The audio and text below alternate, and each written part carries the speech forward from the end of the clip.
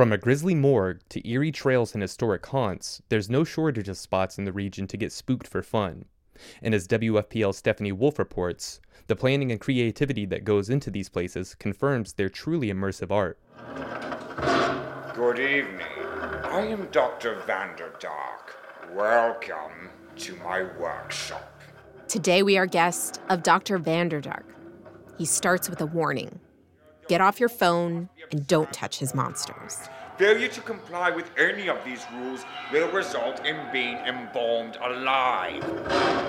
Actor Tiger Rogers is back for his 5th year with Baxter Avenue Morgue. He uses his traditional theater training to develop his character here.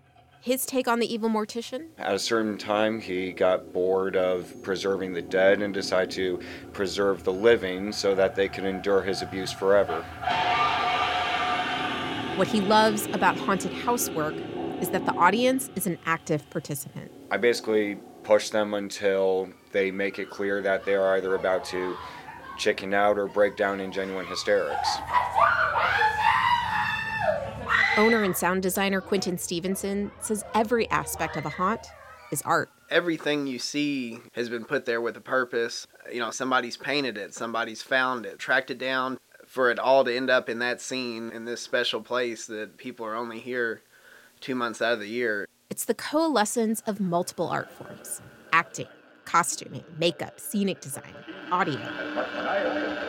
Costume director Sarah Kinslow says it's 360, multi-sensory, immersive art. Art to me is very visceral. Like, you can feel art, kind of like a large-scale installation that people get to walk through and experience. Lisa Morton writes books on Halloween.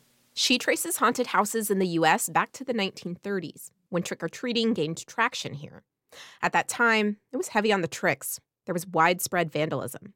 To keep kids out of trouble, adults threw house parties with scary setups, often in their basements. Where they had turned out the lights and had somebody stationed in the corner ready to jump out at the kids, and maybe had some phosphorescent paint on the walls. Community and Christian groups eventually started their own haunted houses to raise money.